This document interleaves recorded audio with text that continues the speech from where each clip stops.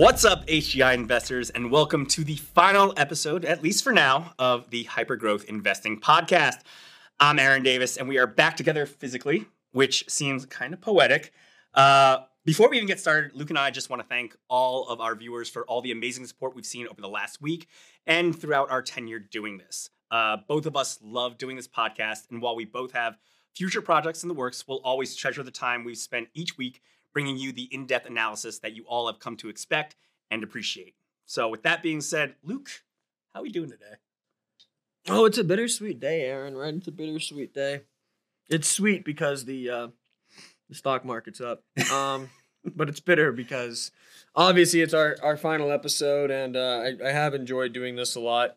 And we just got my standing desk all good too, and I really like that setup. So yeah, it is what it is, but I don't think this will be the last time the folks out there see us. We're going to do everything we can to get this back up and running, but it's been a lot of fun, and I really appreciate there was a massive outpouring of support and positive comments from people watching this, so that really felt good. It really did, genuinely, authentically. It felt really good to see the amount of people that appreciate what we do every week, and it validated why we do this stuff. So thank you so much for that. Really do appreciate it.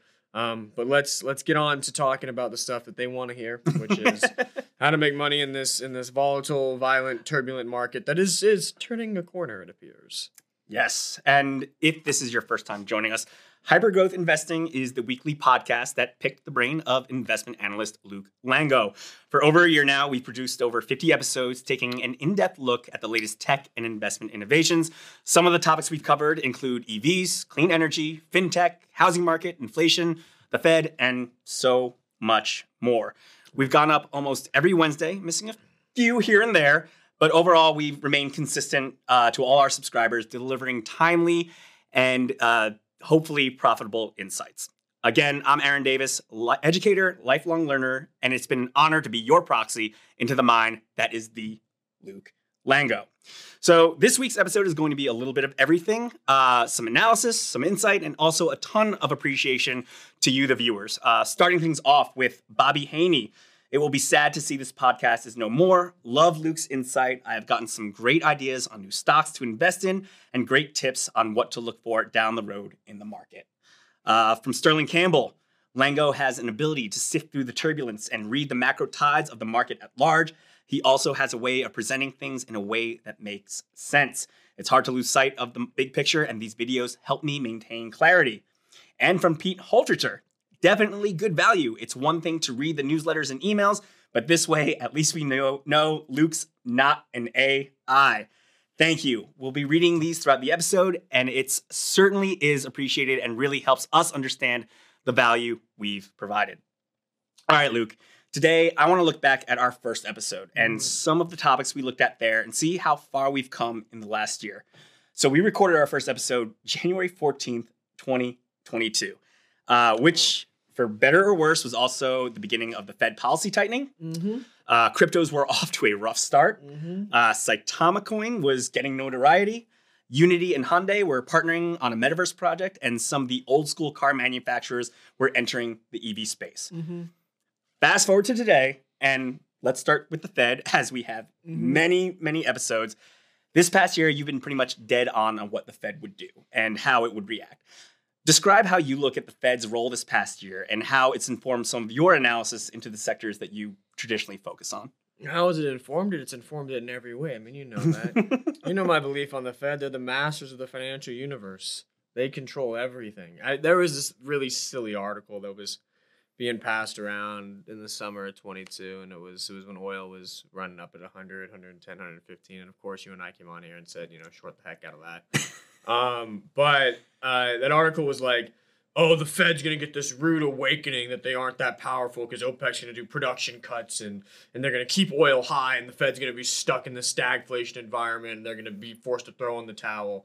I read that article, and I literally laughed out loud. I mean, I very rarely actually laugh out loud and read anything, but I literally laughed out loud at that because I'm just like, they don't know diddly squat. The Fed controls everything. And with respect to oil, look at it. OPEC had the big production cut. beginning of last month. Oil popped from 77, 76 to 83. Wiped out all those gains and then some. Right now, back down to 75, pushed towards 74, 73 a couple days ago because of the Fed. Fed controls everything. So how has the Fed informed our investment decisions over the past 12 months since January 2022? They've informed it in every single way possible. And it is, I don't know what the exact word for it is, but it is pretty funny that we started this podcast at the start of the Fed tightening policy. And we are now ending this podcast very likely at the end of their tightening policy. Mm-hmm. So the entire time we were running this podcast, we ran it during a tightening cycle.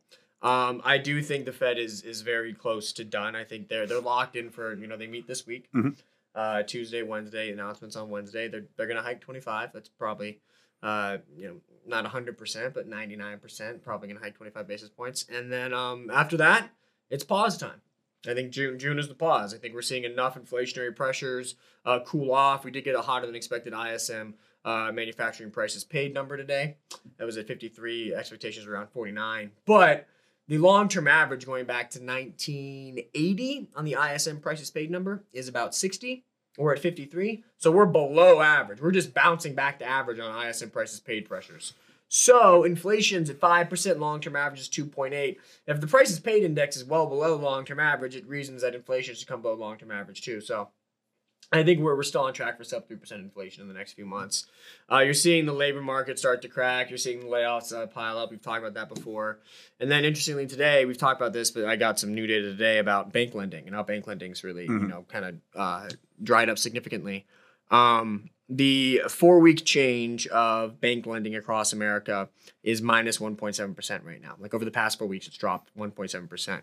That might not seem like a huge number, but it's a record high number. We have only seen drops this big, this sharp drop in bank lending twice before, during the bottom of the great financial crisis and during the bottom of the dot-com crash. That's it. Didn't ever see a bank lending drop this big in the 70s or the 80s or the 90s. Only once in the 2000s, well, twice in the 2000s because of the 01 and 08. And then now. Didn't see it during COVID. This is as big a drop as you've ever seen in bank lending activity. Bank lending is the pipeline of consumer spending and enterprise spending. Consumer and enterprise spending is the pipeline of demand.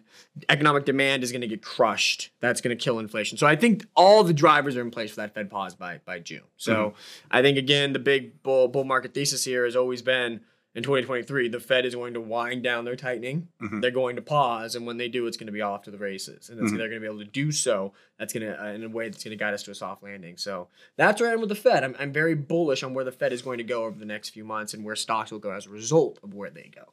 And you've been bullish throughout the entirety, almost, it feels like, of 2022. Every time we've talked about it, it's just been positive. 2023. Yeah. But you've been positive on everything that the Fed has said that they were going to do. You've said this is what they have to do, and this is what's going to lead to the outcome that we're at now. Mm-hmm. Aside from, all the different things that you look at, all the different, metrics that you look at, what's had you remain that kind of positive attitude throughout the time that we've been doing this podcast? Well, this time's not different. Mm-hmm. And, one of the comments just kind of spoke to that.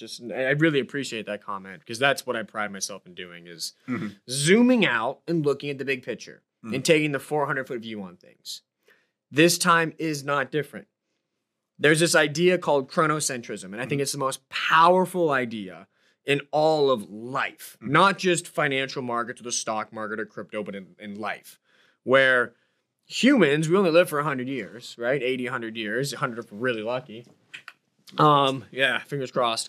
Hopefully by the time we're older, it'll be maybe 120, 140. Who knows with the medicine we have these days. But we only give 100 years. And so we give a certain weighting to our present than we do to times beyond the present. And the idea of chronocentrism is that humans get so absorbed in the current moment and the current trends and the current dynamics that they think these trends, these dynamics are different or somehow more important than the ones that happened before, the ones that will come in the future. That's never the case. That's never the case. We're just going through cycles. Sun rises, sun falls. We do the fall, winter, spring, summer, fall, winter, spring, summer. Everything's in cycles. We wake up, we brush our teeth, we go to work, we come home, have dinner with the kids, watch TV, go to bed, right? Like everything is in cycles, and the markets are the exact same thing. So why have I been able to maintain this confidence, this optimism? Because this time is not different. And if it is different, you got a hell of a lot bigger problems than worrying about your brokerage account or your stock account or your personal money, right? If this time is different, this is the end of capitalism, end of the dollar, end of America, then everything's going to crap. And why are you even investing? Why? Like at that point, you need to worry. You need to get your doomsday locker set up in Nevada, 100 feet underground with all your cereal boxes and guns and whatnot. But that, I've never lived life like that. I never will live life like that. I always live life believing tomorrow is going to be better than today. And next year is going to be better than this year. And the year after that's going to be better than this year. Because I just think as humans, we owe it to ourselves. We only get 100 years to live, to always look forward, always be optimistic, always be brighter. Else why live? So that's part of that. I think that ethos works its way into my investing strategy and my investing manifesto, which is stocks got crushed in 2022. A lot of the stocks I loved got crushed really hard in 2022. But I believe in the companies. I believe in the people running them. I believe in their technologies. I believe in their ability to have a positive impact on society, to make life for people more efficient, cheaper, faster, easier, just overall better. Talk about things like psychedelics, right? I mean, Compass Pathways, that was a $70, $80 stock at one point. Now it's come down to, $10, a little bit lower than $10. But they're making a drug that could fundamentally improve the lives of tens of millions of people in America alone. And then not even talking about generations after that, our kids, their kids. They're making a drug that could fundamentally eradicate one of the biggest diseases, afflictions humans suffer from. I believe in that. I believe in what the company's doing. I believe in the long-term potential they have. I maintain confidence in that stock, despite the fact that it's, like I said, probably from 80, I don't know what it peaked at, but it was something really high, down to a single-digit stock. Maintain confidence because of the company and the value I believe they can generate in the long run. And that's also my confidence in the markets. It's my belief in the U.S. economy. It's my belief in my fellow human. It's my belief in the ability of Americans to work through crises, develop solutions to solve those crises, and move on to see another day, see another month, see another year. And that's why I maintain confidence in that. So with the Fed, why do I have confidence in the Fed? They're not dumb. A lot of people out there love to make fun of the Fed. They're not dumb. They're a heck of a lot smarter than, no offense to anybody listening, and I'll throw myself in this group. They're smarter than all of us, okay? Jerome Powell is a lot smarter than I am, okay? A lot smarter. And I think everybody else sitting on that board knows what they're doing. They got there for a reason. They've been educated in this stuff. They know how this stuff works. They know exactly what they're doing. And what have they been doing? They have been playing the game perfectly. Talk like we're going to just crush the economy. We're the super hawks. We got big hammers and we're coming to work. And that scared everybody. And now they stop spending a little bit. People have cut hiring down. They're starting to fire people. And all of a sudden you're getting this demand destruction. You're getting these unemployment rises. You're getting this inflation fall. And guess what? Guess where we stand today? We've taken inflation from above 9% to 5%. We're going to get a CPI report in 2 weeks. So I think we're probably going to come down to 4.5 or 4.4. So we'll officially cut inflation in half without the economy going into a recession, without unemployment spiking like crazy. Like unemployment's rising a little bit, but not spiking like crazy, without the average American really getting punched in the mouth. It might feel like life's a little hard right now for a lot of people, and it is, indeed, but it's not 08, right? It's not the early 1980s. It's not the mid 1970s. Those were a lot harder times. This Fed has done a fabulous job. So my confidence in them is the track record. I see what they've done. They've taken inflation down 450 basis points. They've cut it in half without killing the economy. Wow. Good job. Finish us off with a masterful act. Have a grand finale that's a pause in June. And let's get this soft landing. So that's where I am with the Fed. All right. Want to switch things up to cryptos. Okay. I don't remember Saitama Coin. Crypto in general had a rough 2022. We seem to be in the beginnings of that pre-halving rally. Looking back, what would have been the best way to play cryptos in 2022? Looking at how 2022 went, and what do you see the best way to play cryptos moving forward in 2023 and beyond? Well, in our services, we didn't buy any cryptos for 8 or 9 months there in 2022 because this thing operates in cycles. Mhm. This thing being cryptos. Same thing. And same thing, exactly. Same thing. It's all cycles.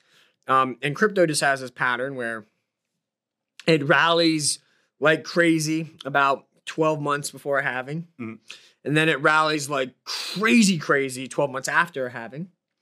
And then you get a little bit more. So maybe 6-8 more months of big gains. Then you top out, and then you fall about 80% on Bitcoin over the next 12 to 16 months. Mhm. And then you bottom about 12 to 16 months before the next halving. And then you start the cycle all over again. You rally for 2-3 years, and then you bust for a year. Rally 2-3, bust for a year. That has been what cryptos have done. Now this is the 4th time they're doing it. Mhm. So I'm calling this the 4th boom cycle. So what's the best way to play cryptos in 2023? BTFD, buy the flippin' dip. Right? That's the way to play cryptos in 2023 because I think that we are just in the 4th boom cycle. We dropped 80%. We bottomed 12 to 16 months, about 15 months before the 4th Bitcoin halving. Now we're in the process of rallying. We're already, up 80, 90% off the lows? No. Yeah, about 90% off the lows. Mhm. We have a lot more runway to go because normally in that first year, you retake about 38 to 50% of the previous bear market losses. So that would put us at like 45,000 by the end of this year or by early 2024. So I think crypto's now, Bitcoin's at 28, 29. I think we go up to 45 and then you usually make new highs in the year after the halving. So I think if I have price targets of Bitcoin, I would say early 24, you're looking at 45. Early 25, I think you're looking at 100. I think that's what we're doing right now. We're in that ramp. So BTFD crypto, BTFD Bitcoin, love Ethereum. Think that's a place to be. But, I just think a lot of factors are working in its favor beyond just the crypto cycle. You have all these bank failures going on, right? Mhm. First Republic just got taken over by JP Morgan. Yep. So that's probably the last zombie bank to go under. I don't think it's going to be a bigger systemic risk beyond that. But the fact of the matter is I think there is a growing distrust amongst consumers, American consumers, and also emerging markets that, U.S. banks are not as safe as they once were. U.S. dollars losing power. And maybe in that world, there is a place for cryptos as a store of value, as a real currency that can do things. So you're seeing that movement gain as well. And so I think that's also helping things out. Then you have having companies like MasterCard come in here and trying to develop new regulatory framework for cryptos to have more, have safer crypto transactions. Venmo just announced that starting, I believe, this month of May, they're going to allow crypto transfers. Mhm. So you're seeing the adoption framework come into play as well. So a lot of factors are coming together at once, a convergence of factors, if you will, that I believe will create a large move upward in crypto prices. And so, yeah, I think this is the beginning we're in the second inning of a big rally, and I'd be buying dips. So going back to the idea that it is a cyclical nature and looking at the timing of what happened with how bad the market was in 2022, was there a correlation between the two being not good investment spaces at the time, or was that just a cycle separate from the market? No. I mean, like you said, everything operates in cycles. Mhm. And the cycle of crypto is not detached from the cycle of the or the cycle of regular financial markets, the stock market. Crypto have developed as a risk-on asset. Mhm. Bitcoin is just acting like Meta or Nvidia or just another NASDAQ 100 stock, NASDAQ 100 giant. So no, those cycles are completely related. And again, they're all driven by the Fed. Mhm. The Fed drives these cycles. They drive the boom, they drive the bust, they drive the boom, they drive the bust. Best documentary ever, I know we mentioned it on this podcast before, is Boom Bust Boom. And it's by the same guys that did, hilarious British comedy. And I totally forget the name of it right now. I'll come back to it. Anyways, very funny guys. They created this documentary, Boom Bust Boom. It was on Netflix. I believe they removed it. It might be on Amazon Prime now. I don't know. Go watch it.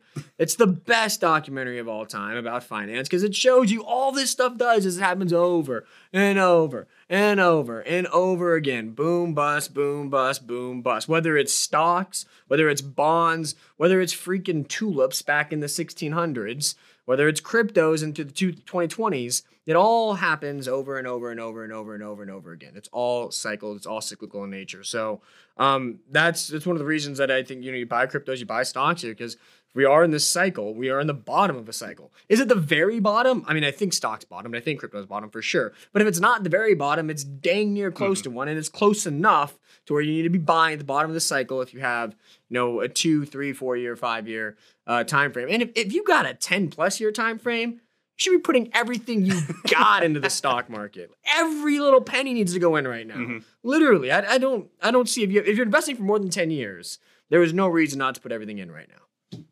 Truly, that's what I'm doing. All right, sounds good. Switching gears again to looking at our first episode, the metaverse seemed like it was going to be the next big thing in early 2022. Hype has died a little bit, and I'm sure there are still ways to invest. Looking back at the Unity Hyundai partnership, are there similar unique insights into the metaverse worth looking at today? Yeah, the metaverse is one of those things that had a hype wave and is struggling to come back, despite other things are making a comeback. Metaverse is not, and I'm not there with the metaverse right now because I think that it's something that comes next, right? There are things that are next. What's next? Robotic process automation, warehouse automation, artificial intelligence, generative artificial intelligence, electric vehicles, self-driving. These are next. Metaverse is next. Metaverse is what happens after these things. Then I think metaverse becomes more accessible, more real, more convenient, more real life utility type situation. So I think that metaverse is not really, I'm not going to say it's not investable right now, but I don't think it's the best place to be investing in terms of technological hypergrowth trends because of the fact that it does have a longer growth horizon than some of the other developments or industries happening right now.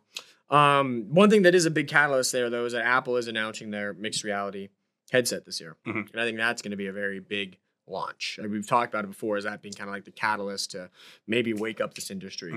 I don't know if it will be, but let's see how consumer demand reacts after that launch. That's going to come out in the spring of this year. So let's see what happens. And then let's judge after that. Okay. That's where I am with the metaverse. All right. Lastly, looking back at our first episode, looks like those old school car manufacturers are definitely getting a piece of the EV pie. EVs have been one of the consistent sectors here on HGI. What does the future in the EV markets look like in regrets to the combination of, the old, the new, and potential future competitors in the next 5 to 10 years? Yeah. Electric vehicles are on a predetermined course to, I would say, achieve at least 50% of new auto sales by 2030 in the US, and likely more, probably closer to 60, 65, 70%. So we're at 10% today. That's, 7-fold, 5-fold, 6-fold increase from where we are. So I think the whole industry grows by a whole bunch. I think that's basically written in stone. Just given all the laws, all the legislation, all the shifting production, all the shifting marketing, all that stuff, I think it's pretty much set in stone that's going to happen. Who's going to win? Who's going to win the race? Well, I think that you're either going to, and we've talked about this before, there's 3 ways to win. 1, you win by manufacturing capability. 2, you win by pricing. Or 3, you win by technology. And I think when you look at Tesla, I think they're going to win because of manufacturing capability and pricing. They are coming out there with, $30,000, $35,000, cutting it down to 30. I think they're going to be the first in market with a $20,000 EV. So I think Tesla's going to win. I think manufacturing capability also benefits the likes of Ford and GM and Volkswagen, the current incumbent huge auto producers. They will electrify. They will successfully electrify. They will make a lot of electric vehicles at very low cost, and they'll win that war. Okay? Or they'll be winners in this war. Who's going to win on technology? That's where Lucid comes in. Lucid's got the best tech in the game. We talked about it. I test drove a Lucid, 2 weekends ago. It's a spaceship. It's a spaceship in a car. It's unparalleled. And I think they're going to win on the tech front. So I think when you look out at who's going to win, you got to find somebody that's going to win on price, somebody that's going to win on tech, or somebody that's going to win on manufacturing capability. And Not all EVs will make it. Lordstown Motors is one that's crashing right now, and I Mhm. think that goes to zero. We've already seen a couple bankruptcies in the space. I think Faraday's probably in trouble. I think there are some companies out there that just they won't cut it, but the ones that do will have a lot of pie to eat up, because that's what happens, right? When a market grows like crazy, yet a lot of the competitors start to go under, that means there's a lot of market share up for grabs. Mhm. And so I think the ones that do end up winning will have a lot of upside potential in their stock prices from current levels, because they're pretty much all being priced for death. Like a lot of, except for Tesla. Mhm. A lot of them being priced at Rivian's really low valuation. Lucid's really low valuation. Fisker's really low valuation. Canoe's basically priced like it's going to die, like literally. So, a lot of these are really priced for absolute. But the ones that don't are going to have massive return potential from here. And so that's why I like the space if you're selective in it. Or if you don't know who's going to win, I say place 5 bets. Mhm. Equal weight. 2 of them are going to win, and they're going to more than compensate your losers. That's the benefit of investing at low prices. Now. Right? Yeah. Because if you invest high, your risk reward's not great, and then 3 of them fail, your 2 that go up don't go up that much, or 3 that fail have a lot of room to fall. So, yeah, you lose. Here, when all 5 are super depressed, Mhm. the 3 that fail don't lose that much. 2 that go up, man, huge return potential. It overweights the potential losses. So that's why I think you have to be interested in the space right now if you're a long-term investor. I think short-term, there's definitely some struggles with pricing because of Tesla. Mhm. Tesla just came in, they're like, we got to win this war. So like cut. So in terms of that long-term outlook, and you've used this analogy before, what inning are we when it comes to those winners? Yeah, I mean, this is probably the 3rd or 4th inning Third or fourth. of the electric vehicle revolution. I mean, 10% is pretty meaningful. Yeah. It's a pretty meaningful chunk of new car sales. But like, California's got that law 2035, or is it 2030? I think it's 2035, banning all new gas car sales. Mhm. So by 2035, California's aiming for 100%. I think that's the gold standard. I know California gets a lot of hate. I'm a Cali boy, so I got to defend the home territory, the home turf. But I think they are creating the model for the future. I think 100% by 2035 is a model that a lot of states and a lot of geographies will follow. Not globally, not nationally, Mhm. but a lot of different geographies will follow that 100% by 2035. So 10% today, that would technically put us more in the first inning of things. Mhm. But I think the last, several percent are going to be tough to get. So probably 3rd or 4th inning, I would say. All right. Before we move on, I just want to read some more fan love. Ed Scott says, love the podcast and got me investing in Luke. From Rahul Kahal, we need more voices like Luke. And from Open Letters, I used to be a Meet Kevin guy. After coming across your videos a year ago, I almost never watch him anymore. I get a ton of value out of your commentary, Luke. And Aaron, you do a great job too. Thanks a bunch for making these weekly updates. It has kept me well informed. Again, thank you to all of you, the viewers. Without you, none of this would have been possible. Okay, Luke, this is the unfortunate end of the HGI podcast. It certainly isn't the end of your analysis into the markets. And while we've always tried to make this podcast as accessible as possible, with it coming to an end, we wanted to offer ways for our viewers who may not know who you are outside of this podcast, a way to stay up to date and, you'll pardon the pun, invested. So what I wanted to do right now is talk a little bit about your services and how they're different from each other and what people can expect from them if they decide that it's a fit for them. Starting off with Innovation Investor, your premier newsletter service. Can you tell us a little bit about that? Yeah, I mean, that's my flagship product. It's my entry-level product. It's, in the front door of my services, I would say. Listen, I mean, I debated Aaron before this. I'm like, I don't want to go over my services because the whole point of this podcast, folks, was to entertain and enrich you. It wasn't to sell you. And that's part of the reason we're getting shut down, because we didn't sell you. So I guess, there's some irony in that, but I wouldn't have done it any other way. And we are going to talk about the services here, but I'm going to keep it very brief. I think that why should you sign up for Innovation Investor?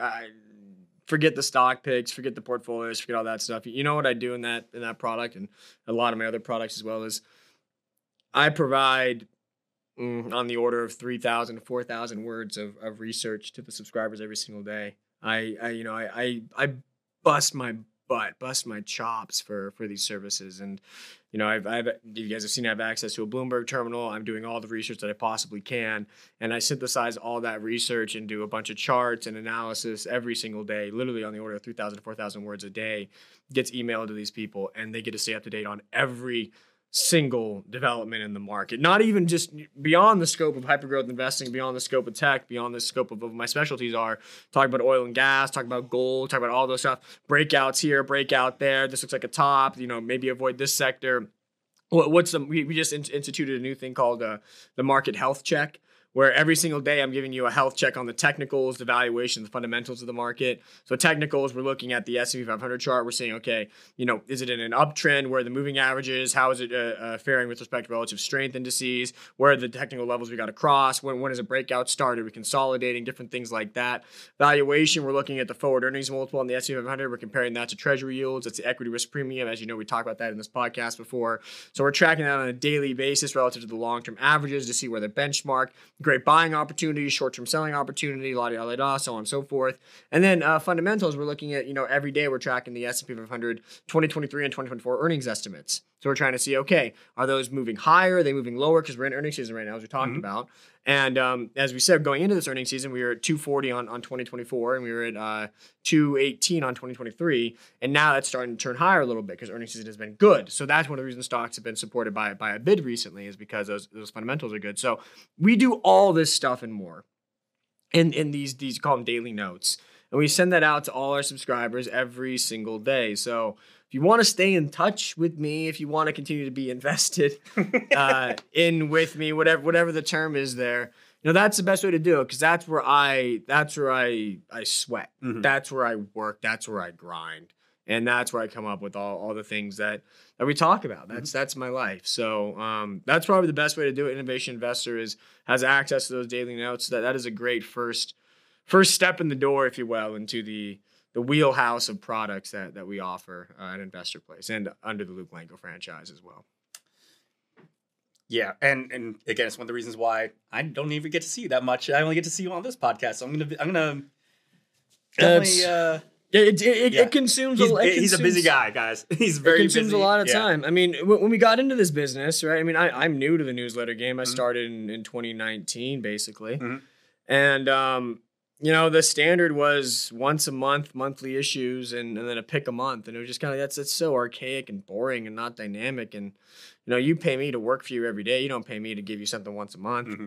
So let me work for you every day. And we pioneered this idea that, you know, if you're gonna get you're going to pay for research, financial research, you should get some stuff every single day, because guess what? Stocks are moving every single day. Guess what? Earnings are being reported every single day. There's new economic reports every single day. There is something to update you on every single day, regardless of your time frame as an investor, because a lot of people are like, oh, I'm a long-term investor, I can just forget about the short-term. Yes, to an extent, true, but the long-term is nothing more than the short-term compiled, right?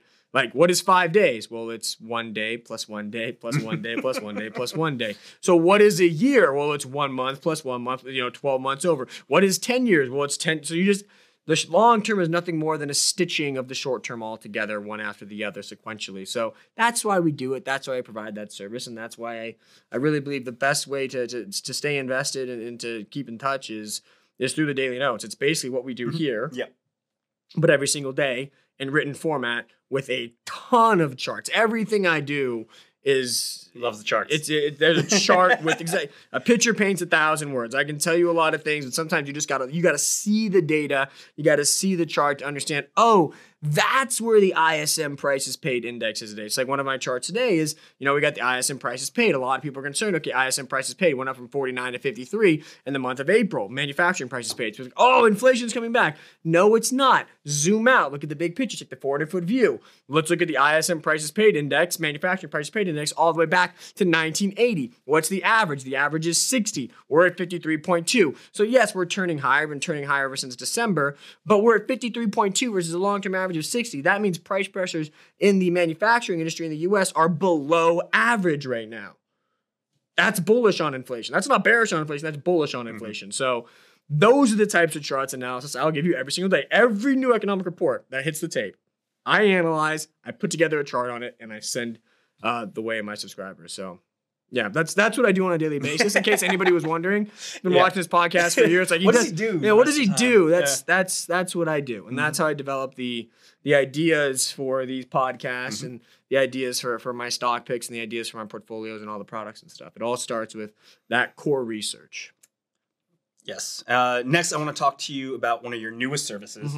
I think it's an incredible service, Breakout Trader, and it's a service that is more geared towards what we're calling the short-term gains. So tell us what makes this service so unique. Right, to Breakout Trader, it's a pure quant product, right? And that's the difference. Is everything we talk about in these podcasts, everything that I've done historically is fundamentally focused, where we look at companies that are doing cool things and look at their earnings growth potential over the long term and invest in them if it makes sense based on our discounted cash flow models. And we talk about those things. But the Breakout Trader system is just quant. Meaning we look at chart, we use a system, we have an algorithm with charts here. A lot of charts. We have an algorithm that scans the market, all 6,000 stocks in the US stock market every single week, and it finds the ones that are most primed for a breakout. And we have a bunch of different metrics to gauge when a breakout is happening. But, we've developed this algorithm that allows us to pinpoint, stocks that are primed for a breakout. It's based on the idea or the concept of stage analysis, which was pioneered in the 1980s by this guy named Stan Weinstein. Wrote a whole book about it. Very good read for those that want to just look up stage analysis. You'll find the book. But stage analysis, it's a really cool concept because it basically says, okay, it sounds pretty freaking obvious. At any point in time, a stock is either going up, going down, or going sideways. Duh. But when you actually conceptualize it, it allows you to view stocks in a completely different manner. It allows you to look at a stock chart and understand, okay, what stage is it in? So stage one is when it's consolidating and going sideways after a crash. So stocks crash. Now it's at stage one. It's called a basing pattern.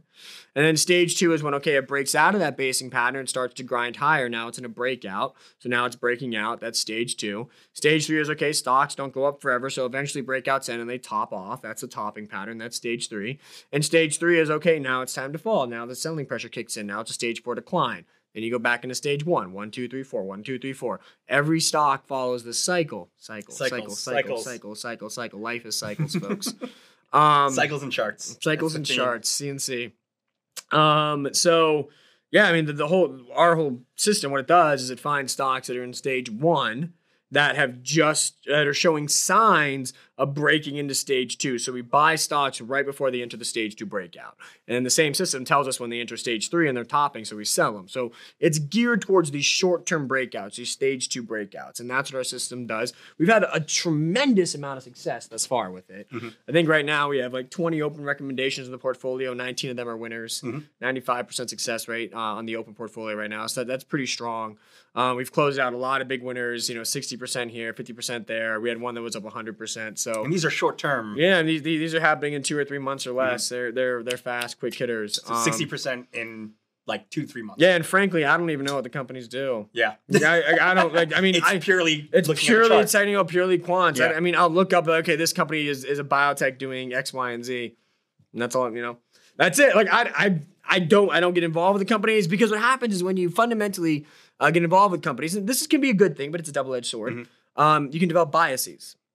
And you're biased towards, okay, I love SoFi. I think it's a great business. That means I think every earnings report they report is going to be fantastic, right?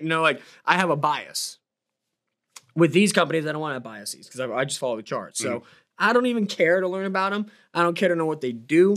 I don't care about it. I just want to know the chart. Is it breaking out? If yes, buy. When it starts breaking out, sell. That's it. So that's what the system is. That's why it's really unique for our services. It's a really unique standout product in that sense. And I'm really excited about some of the developments we're doing there. So for example, for our biggest, we've talked about it on this podcast, AI. Investing, there's 2 things with AI. You can either invest in AI or invest using AI. And we are in the later stages of developing an AI-enhanced version of Breakout Trader. So I have a very talented team of Caltech folks that have been working on integrating AI into Breakout Trader. So as I said, we scan the entire market looking for these parameters to get triggered to register a breakout in a stock. What this does is, what the AI is doing is it's learning these parameters and telling us, okay, which ones are the most important. Mhm. Hyperparameter optimization. Which of these parameters are more indicative of successful breakouts than others? Because right now we're equal weighted. It's like a checklist. Mhm. But now all of a sudden we have a weighted checklist. A weighted checklist where AI is telling us what the weighting should be. So we can not just pinpoint stocks that are primed for breakouts, but pinpoint all the stocks that are primed for breakouts, which ones are the most likely to succeed in those breakouts. It's a total level up in terms of the breakout trader system. So I'm really excited about that. I am planning to get that into the product and fully launch in the next few months, definitely before the summer. So anyway, that's Breakout Trader. I love it. It's a lot of fun. It's different for me because, like I said, I'm a fundamental guy. Yeah. It's what I've done, but I've had a lot of success with the quants and the charts. So, it's making me money. I'm going to stick there with you it. go. Right, and that's the whole point, right? Exactly. Amazing. Next up, early stage investor. Again, the more of the long-term investing strategy. Tell us how this service differs from Breakout Trader and Innovation Investor. Right. So early stage investor is just like the small cap version of Innovation Investor. So basically, you take everything we do in Innovation Investor, daily notes, all the stock picks, long-term investing, big time winners, and you just you take that scope and you dial it into the smallest companies in the market. So, the ones with the biggest upside potential. We're talking $200 million firms, $50 million firms, $500 million firms, $1.5 billion firms, things under the $2 billion range, under $5 billion range. That's where you can find some massive, massive winners. And so that's what early stage investor is it takes that scope of investing innovation and dials it into the most explosive corner of the market, which is small cap stocks. Okay. You also have 2 crypto products, Crypto Investor Network and Ultimate Crypto. Yep. You've teamed up with the godfather of crypto, Charlie Shrem. Tell us first, how do your views and Charlie's come together in this service? And second, what's the difference between the 2 services? Yeah, so Charlie, he knows everything there is to know about cryptos, right? He's been around the block. He's seen it a million times. He knows what projects are cool, where the money's going. He's the insider. He's the guy. I bring to the table the macroeconomic thesis and how that influences cryptos. And I also have a whole team of guys that are, some of them coded on the blockchain. And so we have that technical expertise as well. So we marry this macroeconomic thesis with the technical expertise, with the insider knowledge, and then boom, you kind of get the idea is that you get, a portfolio of cryptos that are going to outperform the broader markets. And we've done really well so far. And I'm really happy with what we've put out there. In terms of outlook, like I said, we think the crypto markets are going to do well in 2023 and 2024. So I think this is a great time to, be invested in cryptos, but it is the Wild West. And so you either buy Bitcoin and Ethereum and just chill, or you go and look for help to find altcoins. Don't try and find altcoins on your own because it is a risky game. It's a risky venture. So and if you just buy Bitcoin and Ethereum, I think you'll be completely fine. I think you'll be great. If that's your choice, just do that. I'm fine with that. Yeah. But if you do want to look for more explosive returns, more further out on the risk spectrum, you need to find somebody that really knows what they're doing, or a group of people that really knows what they're doing. And I think our team does that. What is the Ultimate Crypto service? How is it different than the coin service? Ultimate Crypto kind of has a breakout trader system to it. We have something called the MAG system, which leverages a bunch of data, on-chain data, technical data, price action data, revenue data from different sites to understand which cryptos are the fundamentally and technically strongest cryptos in the market at any given point in time. And we use that MAG system to, pinpoint potential big winners in the altcoin market. So that's the difference between coin and muck. Coin is you get access to the people, us, our theses, our outlook on altcoins, which one you should be buying.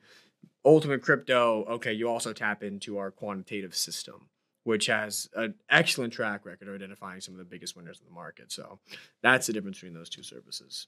Amazing. Last up, we have a service. Honestly, the first time you told me about it, I couldn't get my head around it.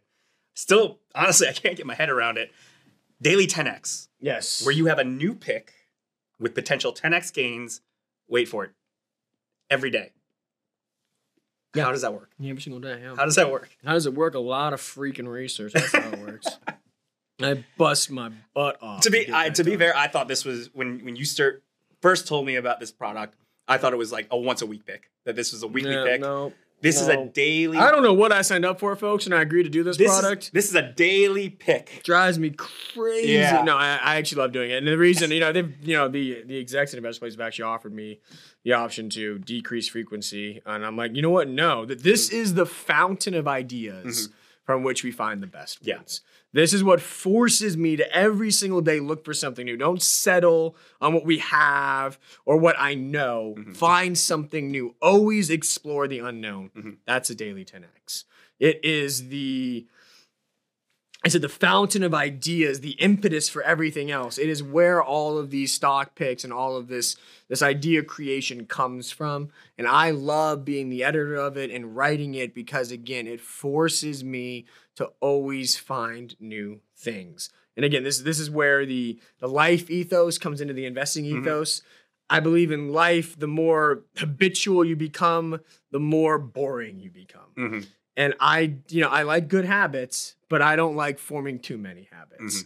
I like to always explore new things, always discover something more about yourself, about the people around you, about life. I just got into Formula One racing. I hate cars. Forever I hated cars. I didn't like cars. I wasn't into that stuff. Electric vehicles kind of turned me on, but test driving the Lucid, I have a bunch of friends. I have a buddy that actually started the electric racing team at San Diego State. I just sat down with him. We were talking, we were having lunch, and he was just talking to me about F1. And, there's 26 Grand Prix a year, and Red Bull is crushing everybody. Aston Martin, Mercedes are duking it out for 2 and 3 right now. There's 3 Grand Prix in America. There's 1 in Vegas. And I just got into it. I was like, this is competitive. This is cool. I'm going to learn about it. So now I'm into F1 racing. Am I into it? I don't know, but I'm going to try to get into it. And that's what Daily 10X is. It's like you're from an investment perspective, from a stock perspective, you're constantly discovering new things. And sometimes maybe I'm going to watch an F1 race and be like, this is not for me. But that doesn't mean I'm not going to go try some, I'm going to, retrench and not do anything new. It's like, no, I'm going to go find something else new. That's what Daily 10X is. Not every single stock's going to be great. Not every single stock's going to be a home run win, but come back, find the next one. Maybe this one's for you. Maybe this one's for you. Maybe this one's for you. I love doing that service. I think it really forces me to be, just on the cutting edge of discovering new ideas constantly and not just settling. And what are the things that you look for that make it a 10X, a potential 10X? Yeah, so you got to find small companies. You got to find companies with big goals, attacking large addressable markets, preferably really scalable business models. So capital light, high margin, a lot of room for profits, a lot of room for cash flows. Preferably things trading at discounted valuations, whether it's the P multiple, EV, EBITDA, whatever valuation metric is best for that business.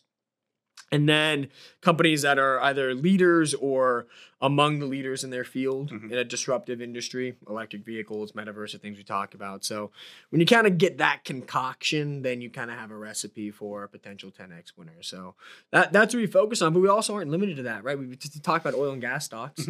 We've highlighted a few in there. We talked about shipping stocks, highlighted a few, because sometimes 10X winners are in beaten up sectors of the market, like Best Buy. Best Buy was a 10Xer from 2015 to 2021 because everybody thought Amazon was going to kill Best Buy, and they didn't.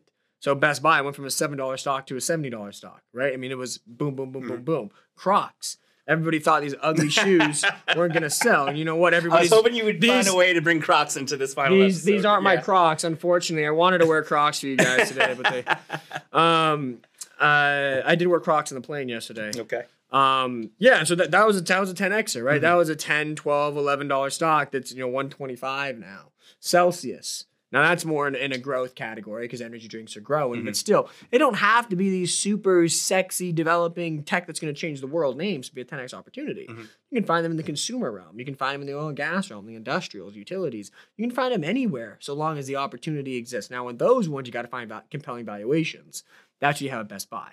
Best Buy got to a single-digit P multiple. Way too cheap. Of course it's going to soar. That's where Crocs was. Single-digit P multiple. Way too cheap. Of course it's going to soar. So when you look at those more non-growth industries, to find a 10Xer, you got to find really compelling valuation setups. Well, I think that the sheer variety of the products that we just described, there's something for everybody, it seems like. So for anyone who's loved this podcast and wants to continue to hear Luke's insights in a much more specific and detailed avenue, links to each of these services are available in the description. Before we wrap, I just want to read a few more fan love comments from Paolo Rueda. This channel got me to subscribe to Investor Place. From Greg W. I find your podcast to be the most informative in the market. And lastly, from Vitan Kutri. This show has been a breath of fresh air from all the market pessimism we've been hearing for the last year and a half. Even when the market hit its lowest points, you always stayed calm and put things into perspective.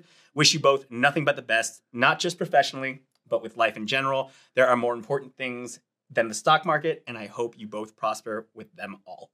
Take care. Amen to that comment. There are definitely things more important than the stock market. I don't think I could have said it better. I mean, I've been amazed at the impact that we've had. But for me, it's just been fun to do this with you. And while, I've enjoyed absorbing through osmosis your amazing and unique insights, it's just been a blast to work this close with you for the past year. Yeah, it has been a lot of fun. Like I said, it's definitely bittersweet right now. And it'd be bitter if stocks weren't up. But it is definitely bittersweet. I've definitely enjoyed doing this podcast. I definitely enjoy your energy, the enthusiasm you bring for these topics, your ability to let me go on 30-minute rants sometimes, and for the people to continue listening despite me just ranting and saying the same things over and over again. Sometimes when you feel passionate, you say, how many times you say I love you to your spouse? You say it a lot because you mean it. So I really appreciate, what the last year has taught me. And we've grown. Yeah. As a podcast, we'll, watch our first episode, watch this one, watch last week's. I mean, we've changed a lot and we've learned a lot, and that's all life is one giant learning process. And that's what you need to look at the 2022 bear market as. It was an opportunity to learn. People lost money. Everybody got hit. And some people that were short did it. Congratulations. But it was an opportunity, regardless if you're 65, 45, 25, 15. It's an opportunity to learn and get better, an opportunity to make money coming out of it on the other side of it. Because there is another side of this tunnel, despite the pessimism. Some of the comments said, a lot of people want to say that the sky is falling and the world's ending. But this is the final ending of a bear market. And it's a shame you won't be able to do this podcast in a new bull market, as we've been calling it for the last 6 months. It's a shame you won't be able to finally see it fully come into fruition. Yeah. But I'm very excited for when it does come. I'm very excited for the folks listening to enjoy and reap the rewards of dip buying in the bear market that, will be reaped when the bull market does come. So, yeah, it's been a year. It has. It's been a year, but It's been fun. And like I said, we've learned a lot, and that's all that matters. So thank you to everybody. Thank you for your comments. Really, they really do mean a lot. They really, really, really do. And I could not be more thankful for your steady viewership. Absolutely. For you guys coming in and being very positive with everything that we do. This is my final thought. I promise I'm going to stop after this. I know I get a tendency to rant, but this is my final thought. One of the comments said, thank you for being optimistic, even when the market was at its lows in October. Yeah, I think it does take a lot of courage for guys like us to go on a podcast and say it's gonna be better. It's gonna get better. But it also takes a tremendous amount of courage to listen and receive that message. Absolutely. That it takes a special type of investor to understand the sky is not falling, to not fall for the gimmicks and tricks of mainstream media that you're gonna lose everything and that you got to sell everything, and to actually have the courage to buy the dips and have faith that things will get better. That is commendable. And I think a lot of the people that are watching this podcast, that are regular viewers, deserve recognition for being able to do that. And I really hope, and I think you have thus far been able to reap some rewards from it, but I think in the next 6 to 12 months, you're going to really start to reap rewards from that. So I wish everybody watching nothing but the best over the next 6 to 12 months and 6 to 12 years and 6 to 12 decades if we get that long. So thank you, everybody. Couldn't have said it better myself.